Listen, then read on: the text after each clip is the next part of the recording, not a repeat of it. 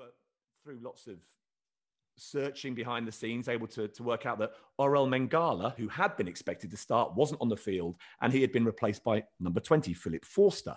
Now, this was all well and good once we got our heads around what had happened, until 10 minutes into the game when the Bundesliga provides you with not only the lineups in a little graphic in the top left of the screen, but those graphics then morph into the average positions of the nice, on sweet. The pitch. Very useful, gives you an idea of the early tactical implications of the game. The only problem was Stuttgart's number 23, Orel Mangala, was part of the average position graphic on the screen, even though he was not involved in the game, had not touched the ball, and had certainly not been involved in running around the pitch for the first 10 minutes. So it did make me start wondering just how heavily we should rely on the analytics. Come on. No, that's not analytics. That's someone clearly not changing the numbers over. That's nothing to do. The analytics, absolutely, we use it all the time. Of course, it tells us if you haven't got the right players on the graphic, that isn't the fault of the analytic that you're looking at. It's of the person putting the numbers in, Stephen. But surely they're using some kind of way of tracking Orel Mangala's contribution to the game. And the fact that he's currently sat in the dressing room receiving treatment would suggest that his average position should have been somewhere underneath the stand. Clearly, he has an influence on the team, even when he's not playing, that they thought we're going to have to stick him on the ground. But again, presumably that 23 was number 20. But no, that's the mistake of the people putting the numbers in. That's not the mistake of the model that you're looking to apply to the game, is it? Come on, Steve. You know you're.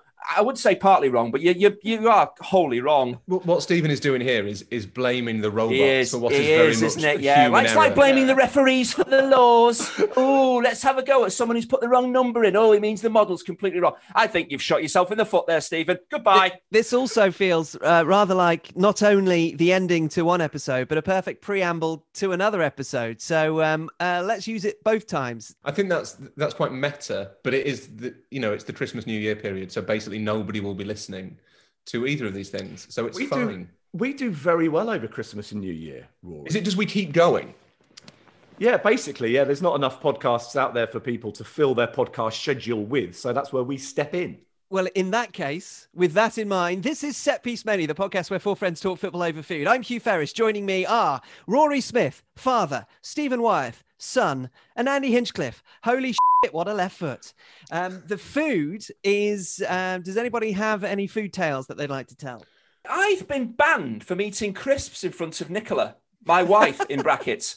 Apparently, I keep saying, well, it's apparently something about the size of my jaw. It makes the crisps crunch more, which I clearly don't believe. But now, if I want to have crisps, I have to do it in the downstairs lavatory with the door closed and the dryer on, so it masks the noise of me chomping. I don't think it's particularly loud, but I am now not allowed to have crisps in front of her. What's going on there? Is it because you're eating Golden Wonder Chinch, notoriously the loudest sounding crisps? I just crisps. That's nostalgia for an advert from the 1980s. It's the crisps. They're going to be crunchy. Then, to be fair though, what she did once was say, right, you chew, and I'm going to record it. I'll chew, and I'll record me, and we'll look at the sound. And the sound difference, to be fair, was enormous. But now I have to scurry away into the downstairs lavatory. I don't even need the toilet. It's just that I've got a bag of crisps, got to chomp them down, make as much noise as I want, and then I can come back into society.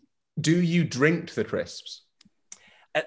Surely everybody at the end drinks crisps. And do you crunch them to make them smaller so you don't choke on them as well? You know, if they're bigger like tortilla chips, what I tend to do is eat them by hand out of the bag. And then right at the end, when you feel as though you maybe got a quarter of the bag, crunch them all up and then basically tip them in. Doesn't everyone do that? That is flawless technique, Chinch. I took great pride from seeing my 3-year-old son drink some crisps for the first time a few weeks ago. And I thought, I've taught you well. He realised that, but now the problem is we now have is that he's basically drinking everything just to eat it quicker. So he'll have a little bowl of cereal, dry cereal, as a little snack in the morning before he has his breakfast. And you'll see him sort of pick the first few Cheerios out and eat them. And then he has like half the bowl left. And he just picks it up and sort of pours it down his gullet. This is a much more efficient way of eating. So that is the food, I think. The football is. Chinch, do you know what we're talking about today? Yeah, it'll be the second part of the big two-parter. But the big question is, will this part be as good as the last part? Can it ever recapture the magic? I'm not entirely sure. But it is part 2 of our chat about nostalgia and how it affects our view of contemporary football. Also later, we finish our festive offering with an out-of-context Reacher passage. This is when Andy sits us all down by the fireplace in a wing-backed armchair and a large brandy before regaling us with a completely random snippet from the novel series about a retired military cop. You can get in touch with the podcast. setpiecemenu@gmail.com is our email address. As I mentioned last week, we're keeping this part of the show to a minimum, mainly owing to the time constraints forced onto us by having to spend almost every day reading the ever-changing restrictions of whichever tier that we're in. We do have time to read this, though, from Christopher Orr in Chicago, relating to our recent spate of sponsorship offers, which, of course, started with a hardware shop in Jordan. And it relates and pertains to part of the conversation we had about this last week. In case you weren't aware, says Christopher, Allen is a brand of hand tools most widely recognized for its wrenches. Known generically as Allen keys or Allen wrenches, they are named for the Allen manufacturing company that originally produced them. The brand is today owned by Apex Tool Group, which manufactures Allen-branded L-key, folding, and T-handle style products in both Dallas, Texas, and Shanghai, China. So, in addition to your official Jordanian hardware supply sponsor, perhaps SPM should consider naming an international hexagonal screw and wrench partner to further penetrate the US and Chinese hexagonal wrench and football fan demographic. This episode of Set Piece Menu brought to you by Allen branded hexagonal screws and wrenches, because there's ultimately only so many ways to get torque. There's got to be somewhere in the world. There's got to be an Allen wrench out there somewhere. We need to track down Allen wrench. My name's Wrench. Allen wrench. Hang on, Chinch. Just so you know, obviously, I don't know if I mentioned this at all, but I am obviously a super sleuth investigative journalist. In the sense that if you do 15,000 words on CFG, that counts as an investigation these days. I'm just going to do a Facebook search for Allen key. Why is there's loads? Allen wrench. No, put Allen wrench in. Rory is typing at his keyboard like that meme of a cat doing it with his paws. Stephen, it's because my keyboard is precariously perched atop a cushion because my Wi-Fi has been a nightmare in trying to record these podcasts, so I have to do it very delicately. Allen wrench with a W. With a W. And is it Allen Allen? Oh, there's it's an AN, but there is an Allen Wrench who's a senior lecturer at Spirit Studios at the University of Salford. There's an Allen Wrench who lives in Stoke-on-Trent. There's an Allen Wrench at Canal and River Trust Boating in Hertford in Mid-West Cheshire. There are loads of Allen Wrenches. I'm surprised at that. I am surprised. I mean, to be honest, I think there's more Allen Wrenches than. I mean, you could doomscroll Allen Wrenches for hours. There's one in Springfield, Oregon. One in Coventry. Is there a Philip Crosshead? Do you think he'd be Philip, or do you think he'd be Phil Crosshead? No, there's a Philip Crossroad who must spend so close. He must spend his entire life just wondering how things would be different if he'd just gone another way. Would we be able to find somebody who marries a head and is already a cross? Oh, Philip, you mean like a double-barreled head? Double barrel. Phil Cross head. No, just lots of Phil. There's lots of Phil Crosses. Oh well, there always would be. They need to meet a young lady called Head and see how they get on. No, Philip Flathead. Stop it. Christopher Orr in Chicago, as ever, thank you very much indeed. So let us return to our conversation about nostalgia. Perfect for this time of year, as most parts of the world hark back to what Christmas was like in the year 2019 and before. I trust that you all had an enjoyable festive affair. Who knows whether we did or not? It's before Christmas in our world. But we are now returning to the conversation about nostalgia, having spoken about footballers and players and how we are prone to perhaps nostalgia-sizing, which still isn't a word, Rory, about those players. Now we're going to talk a little bit more in the wider context. So we spoke briefly about systems and styles being more the defining factor of a team potentially now and less about the individual. So my question to get this going is style a thing that we hark back to because of, as we mentioned with Johan Cruyff last week, and I kind of hinted at with Socrates, there is a sense, isn't there, that there is just this harking back to a almost standard definition, slightly sepia tinged style of yesteryear that we feel like has more joy about it. Is the central problem with nostalgia not not so much the matter of it, the sort of the stuff that it deals with, but the nature of it. So I always think that basically what whenever we have these conversations about, and it's a slightly harsh example, but the against modern football movement, which has a lot of the tenets of which I think we probably all agree with. There's certain things that we would like to sort of see struck from the game, or certain things we'd like to see returned to it. But is it basically not all just is it basically not all just a quite complex way of saying that we want things to be as magical as they were when we were children, and to engender the same feelings we had when we were kids? And that what matters isn't so much that the game has changed, although it obviously has in many different ways, some of them good, some of them bad, but that we've grown up, and therefore it doesn't have none of it has the same effect on us as it would if we were young. Basically, that's the core issue of nostalgia, that you're not nostalgicizing, Hugh, for the thing that you're talking about. You're nostalgicizing for the way you felt about the thing that you're talking about, and that, I think, is the broader issue. And it's something that leaps out at you when you watch footage of old games, that a lot of them are rubbish, and that's because your modern eye is actually used to seeing something that's, you know, played at a much higher pace with a much greater technical level. All that stuff we talked about last week, the kind of base standard of football, the production values are all much higher than they were in the 70s or the 80s. But there is something atavistic and something romantic about seeing stuff that made you feel a certain way when you were younger, that you just can't resist. And I think there's a great example of this, that Miguel Delaney, who's not a friend of the podcast, because he doesn't listen. What? But he is a friend of mine. Miguel watched the Liverpool-Newcastle 4-3, the first one, back again. Miguel doesn't support either of those teams. And what struck him was not only that the pitch itself was dreadful. It was proper sort of, you know, brown bits in the penalty areas stuff, but the actual technical level of the game was really bad. But most people would tell you that game is incredibly special. It's the peak of the Premier League. It's exactly what you want football to be. But if you actually look at the component parts of that game, that is nothing compared to even an average Premier League game now. And what you're kind of yearning for, what you're harking back to, is not a thing. It is a feeling that you had. So I don't know if it's to do with style particularly. I think there's certain elements of balance that we do yearn for in a much more legitimate way. The idea that the game is much more hierarchical now and much more predictable, and the super clubs have got far more power, and that there's a feeling that before times, 15, 20, 30 years ago, that wasn't the case. But even that, I think, is slightly mythical, really. That it's not like in the 1986 season that every team went into it thinking they could win the league. Like it was still going to be Liverpool or Everton or maybe Man United. It was, and there have always been, the story of football is there have always been teams that have been more powerful and more successful and more rich than the others.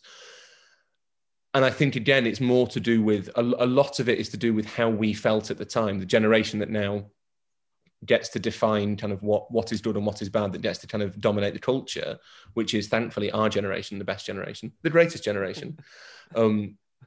Generations of the future will realise by looking back on us and thinking, yes, they were the best generation. Those lads who left the EU and did nothing about a pandemic, they were great. So Hadley Freeman, who writes for The Guardian, writes about quite a lot about the 30-year theory of culture, which is basically culture is dominated by the tastes of people who are in their late 30s, early 40s, trying to rediscover or make trendy again the things they liked as kids.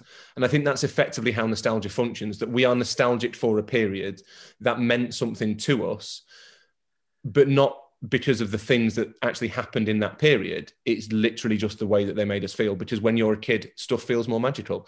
It is no surprise that this is going out around Christmas, for example. We talked about Diego Maradona when we were discussing individuals last week, and we lost Paolo Rossi recently as well, who was the top scorer, the Golden Boot and Golden Ball winner when Italy won the World Cup in 1982. And obviously the game that really he made his name in was the 3-2 victory for Italy against Brazil, the final game in the group stage, which knocked Brazil out and sent Italy on their path to winning that World Cup.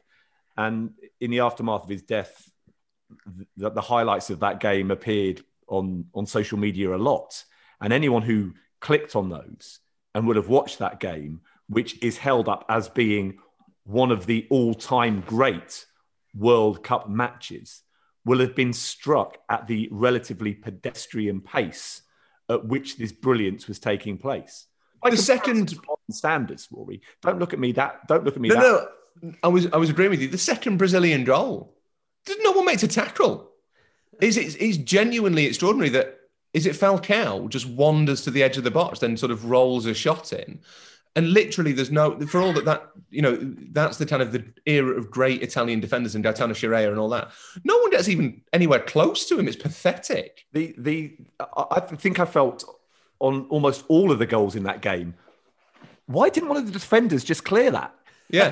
That was there to be cleared. Why has nobody done that job? The job that, why is no one throwing themselves into that challenge? So not only was it another demonstration of how collectively the game has moved on, as well as we talked about last week, individuals, but that, like anything with us, do we think when we nostalgicize about things, we view them a little bit in slow motion, don't we? Do our memories a bit like your dreams? Things happen at a different pace, so you kind of forget that things have moved on in that regard, and that seemed like to be a perfect demonstration to me of a game that is one of the all-time great World Cup matches because of how it made people feel at the time and what it meant at that exact moment. But if you compare it to the football that we're used to watching week in, week out now, you wouldn't stick with it for very long. But the point here is what Rory was saying, not only just then, but also last week about the sound of the Beatles and how it's not necessarily as technically adept in terms of the hardware that's used to record it as modern music, and yet it feels right. It feels legitimate. And it's the same thing with how you watch those games of yesteryear, whether it's from our lifetimes or something that our generations past would have told us about. And part of it is told in the significance, as you say, Stephen, because of the significance of the event. We just a few weeks ago talked about what makes a good game, and significance played a large role, a significant role in that. But is there not just that sense that it's the feel, it's the look, it's the design of the football sometimes. It's the kits. We joke about Chinch's backside size and the size of shorts. There is a generational shift as you go through them about the size of the shorts. You can chart the eras of football through the either bagginess or tightness of a footballer's pair of shorts. And these things are immediately identifiable. And if you therefore have that identification point, you are very easily able to decide for yourself instinctively if that's an era that you hark back to. If you watch the games of the 1980s, and just take that example, Steve, 1982 or 1986, which of course we've been watching a lot with the death of Maradona recently. You just look at those kits and you immediately snap back to that moment in your life because of the look of how the thing appeared. If you're a little bit older, like Chinch, you'll think about the 1978 World Cup, the ticker tape. It was the look, that standard definition, slightly, well, for 1978, hirsute World Cup. These are the identifiable moments that make us think about those points. So it's not just the players, it's not just the systems, it's not just the tactics, it's the feel, it's the sense of it all. And watching back those games just help us think back to that time. And that's what Rory said, is that you feel close to that because of the emotions associated with it. You're making very good points, Hugh, but can you leave the size of my backside out of the conversation and my age? I know it's really, really hard for you all to not do that because it's the first thing that seems to, or the two things that come to mind when you think of me. But can you stop doing it? I find it offensive and hurtful. The nostalgia is not actually for what you watched necessarily. It's not, you're not making a value judgment on how good anything that you watched is. You are yearning for, when you talk about things like the kits, it's not that the kits in the 80s were a vast amount better. It's that they felt much more magical to you because, the yellow of Brazil was much brighter because you were a kid and there was that aura. You're tapping into something much more personal, much more kind of, what's the word? I don't know. Why don't you ask Rory, Hector? Much more significant. Does it look like Hector's talking? It does. So Rory has Amazing. brought his dog into his bedroom, sat him on his knee, slightly changed the aspect and tilt of his laptop screen to make it appear like Hector is delivering these words of great wisdom. This soliloquy. He Also, does love. Hector did yawn immediately after Chinch's most recent contribution as well. So he really does seem to be in sync with what's being said. I know it's a point I've kind of made it a million times, but I think we too often forget. I know it's a point I've made a million times over the last 2 episodes, but I do think we too often, the nostalgia discussion is basically a false one, that it's more about stuff we felt than it is about what it was like. Because in any number of ways, football's improved immeasurably, and not just kind of on the pitch, but off it as well. But we all miss the feelings of our youth, basically, and that's the actual Hugh, as you will know, as a classically educated man, nostalgia has within it a degree of pain. The algia bit is pain, and that's the significant thing, that you are noting an absence of something. So I think for much of it, it's to do with what you feel like, what you felt like at the time and what you feel like now. But there are certain aspects of it, I think, that are legitimate. And we touched on one of them last week, which was the kind of the magic of an individual, which maybe has been lost a little bit in an increasingly systematized game. And the other thing is that sense of possibility that I think is being eroded in modern football, that there is a sense that modern football is much more predictable, much more hierarchical, much more structured than it used to be, where these strange things did happen a little bit more easily, where there was a more of a kind of, where things were more fluid, I guess, in terms of teams being able on any given day, although there was a structure in terms of, which teams were richer and which teams were more powerful. It did feel like things were less set in stone by finances, less dominated by that, because the gaps between those teams were inherently smaller. So, Liverpool's wage bill in the 80s would have been bigger than anybody else's, but not by as much as Man City's wage bill, or Man United's wage bill is bigger than, Southampton's now. And that, I think, is something that we legitimately nostalgicize for. I'm genuinely being hypnotized by Rory stroking off his dog, so I'm glad that it's being tilted back up. It's quite mesmerizing. Is it relaxing? It is relaxing, but I need to really concentrate because otherwise, like Hector, I will be yawning anytime that Chinch speaks. But just very quickly about the system and the individual, which is something we touched on last week. Does that system not always need an individual to elevate it to last through the generations? I just wonder if Guardiola's Barcelona needs Messi. The incredible systems of Ajax and the Netherlands in the 1970s needed Johan Cruyff. You need to kind of pin it to that individual, but that's probably a point I should have made last week. Yeah, no, I think that's right. I think you need the individual. It's only possible with individuals of sufficient talent. But I think increasingly, we're seeing maybe systems that will be remembered more than individuals will be remembered. I don't think at this point in time, so it's managers, it's managers you might be remembered more than individuals. Possibly, yeah. That you might find that maybe that's it. Maybe in fact that's probably a subject for another podcast. That we're maybe this might be the golden age of managers in a way that we haven't maybe quite recognised yet. That we have transferred so much of the power and the magic to the manager that's what we'll remember more than the players. I think when in 20, 30 years time, I think plenty of people will remember Mohamed Salah and the brilliance of the brilliance of his time at Liverpool. I think more people will remember the brilliance of this Liverpool team. I was just about to say that. Are we going to get to a point where the team is remembered? Can you have a successsul team without a standout individual? Or will there always be? Yes, you can. Yeah. Although how long they last is interesting. So we started this whole conversation by thinking back less than a decade.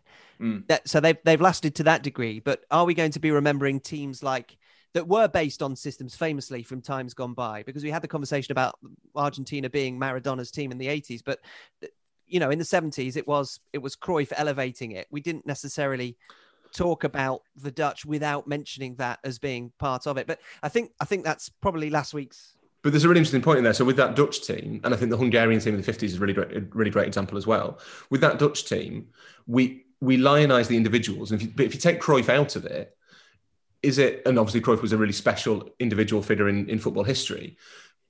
Do we remember Nations and Johnny Rep and Arie Haan and Robbie van Rensenbrink because they were great individuals, or do we remember them because they were obviously talented individuals, but they were in a great team? So I wonder if there's actually a blurred line there where it becomes impossible to separate. Chinch says, can you have a great team without a standout individual? So think of that, the Magic Magyar team of the 1950s. Now, Puskás is the name that's most famous, but there were plenty of others. Nandor Hidegkuti, Laszlo Kubala, were these standout? These maybe weren't standout individuals. Maybe they were just in a brilliant team. And they then went on to play Puskás for Real Madrid and Kubala for Barcelona and stuff. They went on to play for other brilliant teams. But maybe we remember the team through the individuals. And it's maybe that's how you tell a story. That's how you tell a story. Yeah, but to an extent, it's impossible in football, it's impossible to separate the two. Ultimately, you can't separate the brilliance of the individual from the brilliance of the team, and vice versa. Well, Manchester United's great teams, in terms of their dominance in Europe as well as at home, have been collective rather than individually driven. Best law in Charlton in the late 60s. And it feels as though when it all came together for Alex Ferguson, it was because he had Rooney, Ronaldo and Tevez playing as that front three. Neither at that point Ronaldo wasn't the standout individual. That was a collective effort. So we either all live in or have lived in a city where that is true of the outstanding teams of those times, of those eras. So what? But I still think the story is told. It has to be told. If it is told generation after generation, it is told through an individual. And in the 60s, it's not told through the front three there. It's told through Busby. Yeah. And the modern version is told through Ferguson. So whilst we were talking about the last 10 years being framed in the manager, funnily enough, in an effort to find an individual to tag it to when the team perhaps was, a more significant contributor rather than just an individual, you have the ability to tag it to Busby or to Ferguson. And the manager stands in for the team, basically. Yeah. But that's not to the detriment of the team. It's often because the team is all like Klopp's Liverpool. The team is greater than some of its parts, but also full of very, very impressive players. Yeah, Hugh has struck on a really important point there, that the nostalgia is driven by the narrative, and whatever the peg is that you can hang it on gives it its longevity. Can I ask Chinch a question? Chinch, when you're sat up on the gantry these days in your new life, watching... I never sit on a gantry, Steve. You know me, I'm on my toes constantly. Bouncing around, annoying the commentator with your constant fidgety movements. And your jibber on jabber. the gantry. Yes. And you always on talk back to the director, demanding the next graphic to back up the point that you're about to. With some tremendous analytic model. Do you and the players of your era watch the game now and think... I know often players would say they'd love to be playing now, the fame, the riches that come with it, the glory. But do you watch the game now and think about how you and your compatriots maybe wouldn't have been able to play football the way that it's developed? I do feel, because obviously I'm relatively 20 years, and at the end of my career, the science was coming in, the fitness levels, the weight, everything was kind of gearing towards what we're really seeing now. So what I see in the modern player is probably something that I was kind of starting off doing at the end of my career. So I think we could have, because hopefully you'd have the talent. I don't think the modern left back has developed so much that I simply couldn't play that position anymore. I probably enjoy playing the position a bit more because you get more attacking freedom because the way the game has changed. But I don't miss playing. I don't kind of hanker for, I wish I could go back 30 years and be playing now. You have your time and you hopefully enjoy it and do the best that you can under the circumstances that you play. But I'm not one to say, it was so much better back in my day and I'm so much better than Jamal Lewis at Newcastle. I know these players, as Roy, we talked about this, about how you have to appreciate the level of talent these guys have, even though when you're watching them, analysing them and talking about the mistakes that you make, you maybe in your head think they're not as good as you probably were. But again, people that are analysing my game back in the day would have picked up all these problems and faults that I had as well. So I don't think much has actually changed necessarily. If I'm looking at left back and the role, yes, the role has maybe changed and developed. You have to be fitted to play that. You are given more attacking freedom. But I don't think there's been a giant leap forward in the technical ability, maybe the tactical understanding of football and the role. I think that's probably the biggest step that we weren't, or I wasn't heavily involved in understanding really what my job is and what everyone else's job within the team tactically is. There wasn't that much of that going on, but that has been a huge development. So, but you could easily catch up with that. And if you've got a brain and you could get into that kind of way of thinking and into that flow, you could comfortably do that. But I'm very careful about, I don't think I've ever said, certainly wouldn't say it in commentary, even off air, I wouldn't say he's clearly not as good as I was, because he wouldn't be playing professional football in the current Premier League if you didn't have a huge amount of talent. Then, when you notice how quickly Jamal Lewis was the name that came to Chinch's lips then, where he was trying to just think of an example of somebody who wasn't quite... It's only because I watched Newcastle recently and Jamal Lewis was playing left back for them. I could have gone for the other team. Could easily have done that. Could easily have gone for Anthony Robinson. But I went for Jamal. Not quite as quick to your mind. And just on that, Chinchin, it's a slightly different question, and it may well be the answer is nothing, but... Nostalgia often, and Rory spoke about the pain part of it, but it often softens the hard edges, doesn't it? It can be a little bit misleading. You remember, the very essence of it is that you remember the good stuff because you are enjoying the remembering of it. But I've actually stopped going back here. If this is the point, I've stopped watching the big match because in my head, the football and footballers I watched back, I thought they were amazing. And as a kid, I just thought it was what I watched the big match. And it's appalling. The pitches are absolutely dreadful. The football, and I think if I keep watching this, I'm going to actually ruin what I enjoy about when I was a kid watching football. I'm going to take it all away because clearly if you go back and watch it, it looks, and again, then you start to feel very differently. You had a really good feeling and it takes you back to being a kid. If you watch it and you see how poor it is, it takes all that away. And this is where nostalgia sometimes falls down, because if you were to actually practically think about an element of the game that we are nostalgicizing about, that we would transplant and put into the modern game, not players, because we've had that conversation, we've rendered it redundant, but if there is a part of the game, whether it's, a different size of shorts, what is there? Is there anything that you would actually want so much that you are thinking about it in such emotional terms in the way that we have just been describing? What would you bring from that time to the modern game? Would it ever have a place, or would that undermine the whole point of nostalgia, which is to have that memory in that place and staying there? Absolutely. And the fact you can't move it means that's exactly why you love it. I think it'd be very... What could you bring across? Because everything we say improved in inverted commas, and football again, how it is now, and how sanitized it is, and how much of a product it is, how much of a team game it is now. I'm not sure there's too much that you could bring across, anything that would actually span those decades and actually work in the modern game. I can't think of too much. Larger beards. Well, but we're seeing the beard has come back, and the long hair and the ponytail is starting to come back in a little bit as well.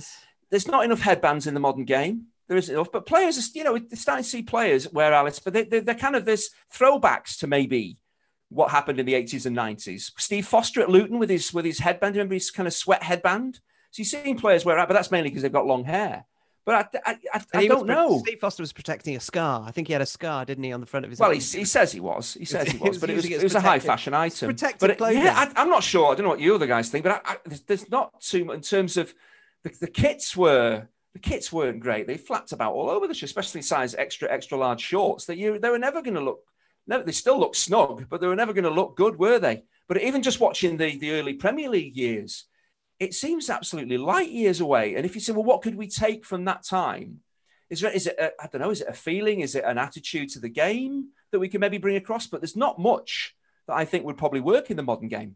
The one that comes up consistently as being the thing that people look upon from the past that they'd like to see in the modern game is that ability for players to commit acts of heinous violence against each other. That's what you want to see more of in the modern game. No, not me, but that's the one you hear in terms of our football was better when that wasn't a red card offence. The most recent example of it being John Lundstrom more or less cutting a Brighton player in half. And Chris Wilder's post-match reaction was, the game has moved on. Maybe I need to move on with it. Which effectively interprets as I'm going to have to start reminding my players that you're no longer allowed to cut the opponent in half. I mean, that's never really been permissible and is a way that football has probably moved on. Well, we do say that, but it does depend. Take it from my own experience. It depends on which end of the challenge you are. If you're the one snapping somebody, maybe you can hark back and say, oh, I wish we could have more of that. If you're getting snapped, you probably feel a little bit different about it. Exactly. I think the broader thing that people would probably want to have back, and Steve's quite right, that the one thing you do get a lot of is kind of that kind of when men were men nostalgia for a form of football that was quite brutal and not very attractive and was willfully dangerous. It's supposed to be a contact sport. That's the phrase you hear a lot. It's a lot better now that it's not really a contact sport in that sense. That has improved it. It's enabled attacking players to kind of thrive. It's strange that you never hear any nostalgia for the days when you were allowed to pass it back to the goalkeeper and pick it up. I think the one thing that people do miss is the sense that everything was less preordained, that it wasn't as determined by money, that it wasn't as set in stone, all that stuff. How much of that is a false memory, though, I don't know. If you look back through the 60s and the 70s and the 80s, for the most part, the biggest teams won the league, and you would occasionally get shocked a little bit more frequently than you do now. And the other thing you have to say is it worth the payoff? Is it, is the improvement in pitches, in the overall standard, in kind of the conditioning, the intensity of the game, the talent level, all that stuff, is that all worth, if we've had to sacrifice a bit of unpredictability for that, is that not, it's maybe not ideal, but it's not a bad trade-off, is it? And growing up in the 80s, as three of us did, that was a time where we might be thinking about... 80s, thank you very much. I grew up. I got older in the 80s. You went from 30 to 40. That was clearly at a time in which there was huge amounts of violence off the football pitch. There was massive incidents of racism. Society was not a necessarily particularly happy place. And so the stadiums were crumbling. The stadiums were dangerous and unpleasant. There were fires. There was deaths in stadiums, obviously. So that's when we've got to be careful about that element of nostalgia softening the hard edges of what the whole picture was. And the final point probably should be something along the lines of nostalgia is enhanced by the lack of access to repeat viewings. So it's harder to be nostalgic about something that you can have at your fingertips and watch on demand over and over and over again. But if you think about to those times, a couple of weeks ago, I was at Sports Personality of the Year, which used to be called Sports Review of the Year. And you would watch it at the end of the year to watch back something that you probably hadn't seen since it happened in the summer because it wasn't available to you at any other time. So you'd be reliving those moments genuinely sometimes for just the second time. And if they were important to you emotionally or nationalistically even, those would be the moments that... And that was why it was such an important program to a lot of people. Now you are reliving events during a year, which you've been able to watch countless times and don't need to necessarily watch Sports Personality of the Year to enjoy, because they might even put them on demand or online, those features straight after or even prior to that. So the preponderance of modern football on any number of platforms also makes it less likely for us to think as emotionally intense about something, because we are able to dilute that with each passing viewing of it. If we are thinking about that first game that we went to as a kid, mine was in 1987. That game happened and I have never seen it since. And if I Googled it, I doubt I'd be able to watch it again. My first game was at Highbury in the mid-80s, 85, 86 season, I think, because my cousin was an Arsenal fan and we were staying with her family at the time. And me and my brother got knocked off. We were sat on the bars in the clock end at Highbury, and when Arsenal scored, we were knocked over as the crowd surged forwards. And I remember a fan, as my dad helped us back up to our feet, saying, "Oh, no need to be upset, lads. Arsenal are winning." I'm not upset because of the goal. I'm upset because I nearly got trampled to death. Happy days. Yes, I was going to say slightly morbid way to end our conversation, but certainly not a time, not a football stadium that I necessarily have nostalgic fondness for.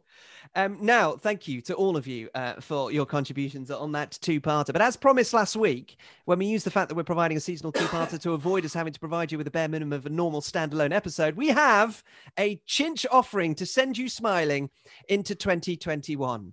Buffalo Ewan Haig has emailed to say this: "Dear Gold, Frankincense, Myrrh, and Donkey, season's greetings. Thank you for...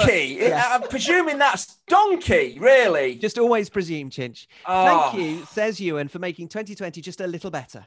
I have a give a book, leave a book box at the end of my front path. And lo, a Christmas miracle. In it this morning was The Sentinel by Lee Child and Andrew Child. Attached to pages 67 and 68 for your reading pleasure, which seem to feature former Manchester United and West Brom midfielder Ronnie Wallwork in his playing career. Best wishes for Christmas season. Have a happy new year. That's from Ewan Haig in Chicago. So all wrapped up and beautifully presented. Here is another edition of Out of Context Reacher. It's simple. Chinch loves Reacher and he wants to bring it to those people who are yet to appreciate the novel's unassuming charm. Rory was one of those people. He's been completely won over. That's not true. We will sit back and say, if I keep going, it is. We will sit back. Belly's a little full of the latest microwave meal that we've been eating because we didn't get to see our family at Christmas and therefore weren't sent home from anywhere with leftovers, and enjoy the latest edition of Out of Context Reacher. Right. Now, all great voiceover artists, and I consider myself one of those now, like McKellen, Obama, Pasquale. I've studied the text. I've assessed the characters that are involved. You know, Reacher's clearly in there, and in essence, he's me. So I'm halfway there. But can I put this Out of Context Reacher into context or not? You don't want me to? No? No, that's not how this works. Well, it's a two-way conversation, basically. So you're going to hear two, and there is the narrator, which is me. It'd be hard to tell, but me and Reacher are very, very similar. So the narrator and Reacher will be very, very close in terms of vocal range. But this is good. This is good. I like this. And if this has just been picked at random, it works beautifully. But Ronnie Wallwork is in there. Here we go. The guy was wearing a black suit with a white shirt and a narrow burgundy tie. He was older than Goodyear. That was clear. But how much older was hard to tell. Reacher guessed 10 years minimum, but the guy had the kind of podgy face that resisted wrinkles and didn't sag. His head was bald and freshly shaved, so there was no indication of where his hairline would naturally be. He was slim and he looked fit in an unassuming middle-of-the-road kind of way. The guy sat at the table. He took a black notebook from his jacket pocket, then gestured for Reacher to get up from his spot on the floor and join him. My name's Wallwork. It's early and I'm not a morning person, so let's get straight to the point. Why did you attack those men last night? Where's Detective Goodyear? Reacher said. He's here somewhere, Wallwork said, but I'm handling this case, so tell me, the fight at the diner, what started it? Those cretins did. Reacher folded his arms. They came after me. I gave them a chance to walk away. It's not my fault. They were too stupid to take it. Why did they attack you then? You're the detective. You figure it out. There's no reason you can think of, aside from stupidity. Okay, so I should put this down as a random, unprovoked attack. Unprovoked, yes. Random, no. They thought I was working with some insurance guy. They tried to warn me off. Why would they do that? You're the detective. Fine, don't help me, but you should certainly help yourself. Listen, I've just been to the hospital. You banged up those guys pretty good. They won't be able to work for quite a while, won't be able to do much of anything. They're not happy about that. They're looking for some kind of payback, talking about pressing charges. Let them. Nothing would stick. Wallwork shrugged. Maybe, maybe not, but it would lead to a trial. There'd be no way around that. The courts are pretty backed up around here. Could be a while before you appear. We'd have to keep you locked up in the interim. And there's a jury to think it out. They'd all be locals. Do you think they'd like the idea of a hooligan blowing into town and beating on their own? And there's another thing. The men have already had their photos taken by a professional. Multiple shots. They've had all kinds of swellings, bruises, cuts. They look bad. They didn't look great to start with. I'm not disputing that, Jack, but get a few mothers on the jury. Get them imagining you're doing that kind of damage to their sons. You'd be taking a gamble. Reacher said nothing. Of course, there is another path we could take. These are not the smartest of individuals. I could probably change their minds, get them to drop all this talk of criminal charges. But if I did that for you, I'd need something in return, such as the previous incident, the one involving Rusty Rutherford. That's a porno name. Detective Goodyear was left with the sense that you weren't being entirely forthcoming, Jack. Level with me, and I'll see you get to walk out of here. And the jazz hands. End of. Well. Jazz hands. Did you play him as Alan Bennett on purpose? It started out as kind of a Blackburn supporter. And then I really got into the character. I felt kind of halfway through. I really threw myself into it, and I did turn into Alan Bennett, which is no bad thing. To Ewan, thank you very much indeed. Any out of context Reacher passages that you would like read by Alan Bennett? I'm not sure that Alan Bennett would make a good Midwest detective. Do you? I think we should give it a go. Yes, at least try. How do you know unless you try? Setpiecemenu@gmail.com for that and any correspondence. Please subscribe, share, rate, and review as we humbly ask you to continue to find room for us in your podcast schedule. Thank you to Rory, Andy, and Stephen, and to you all for listening, and of course your support over what has been for so many a particularly troubling year. We're very grateful that you did indeed continue to find room for us in your podcast schedule in 2020. We'll be back with another Set Piece Menu for you to enjoy very soon indeed. And here's wishing you all the very best for 2021. Yeah, I mean, this isn't kind of, hilarious post-show banter, but I think that's important. It's been everyone's had a really difficult year, and it's been hopefully we've helped make sort of an hour a week a bit easier, a bit less boring. And certainly talking to you three clowns has been basically my only social contact. So thanks to you three. So basically, nonsense has provided you, and we hope many others, with a little bit of continuity. It's just the warm embrace of complete stupidity. And here, of course, we rush headlong into 2021, expecting everything to return to normal and for us to never have to have any sort of conversations like this ever again. No, God, no. This has been like this for years. Can't we just keep it like this, though? I think it works quite well, doesn't it? We're keeping our distance from each other. I know it's meant to be 2 meters, but I think 2 miles works a lot better. Still a bit Bennetty there, Chinch. I'm sorry if I'm still going down. 2 meters is fine, but 2 miles is a lot better. Deirdre, do pass me the social distancing cream. Oh, Jack Reacher, you're a naughty boy. You headbutted him right in the face. He's got it's all over his face.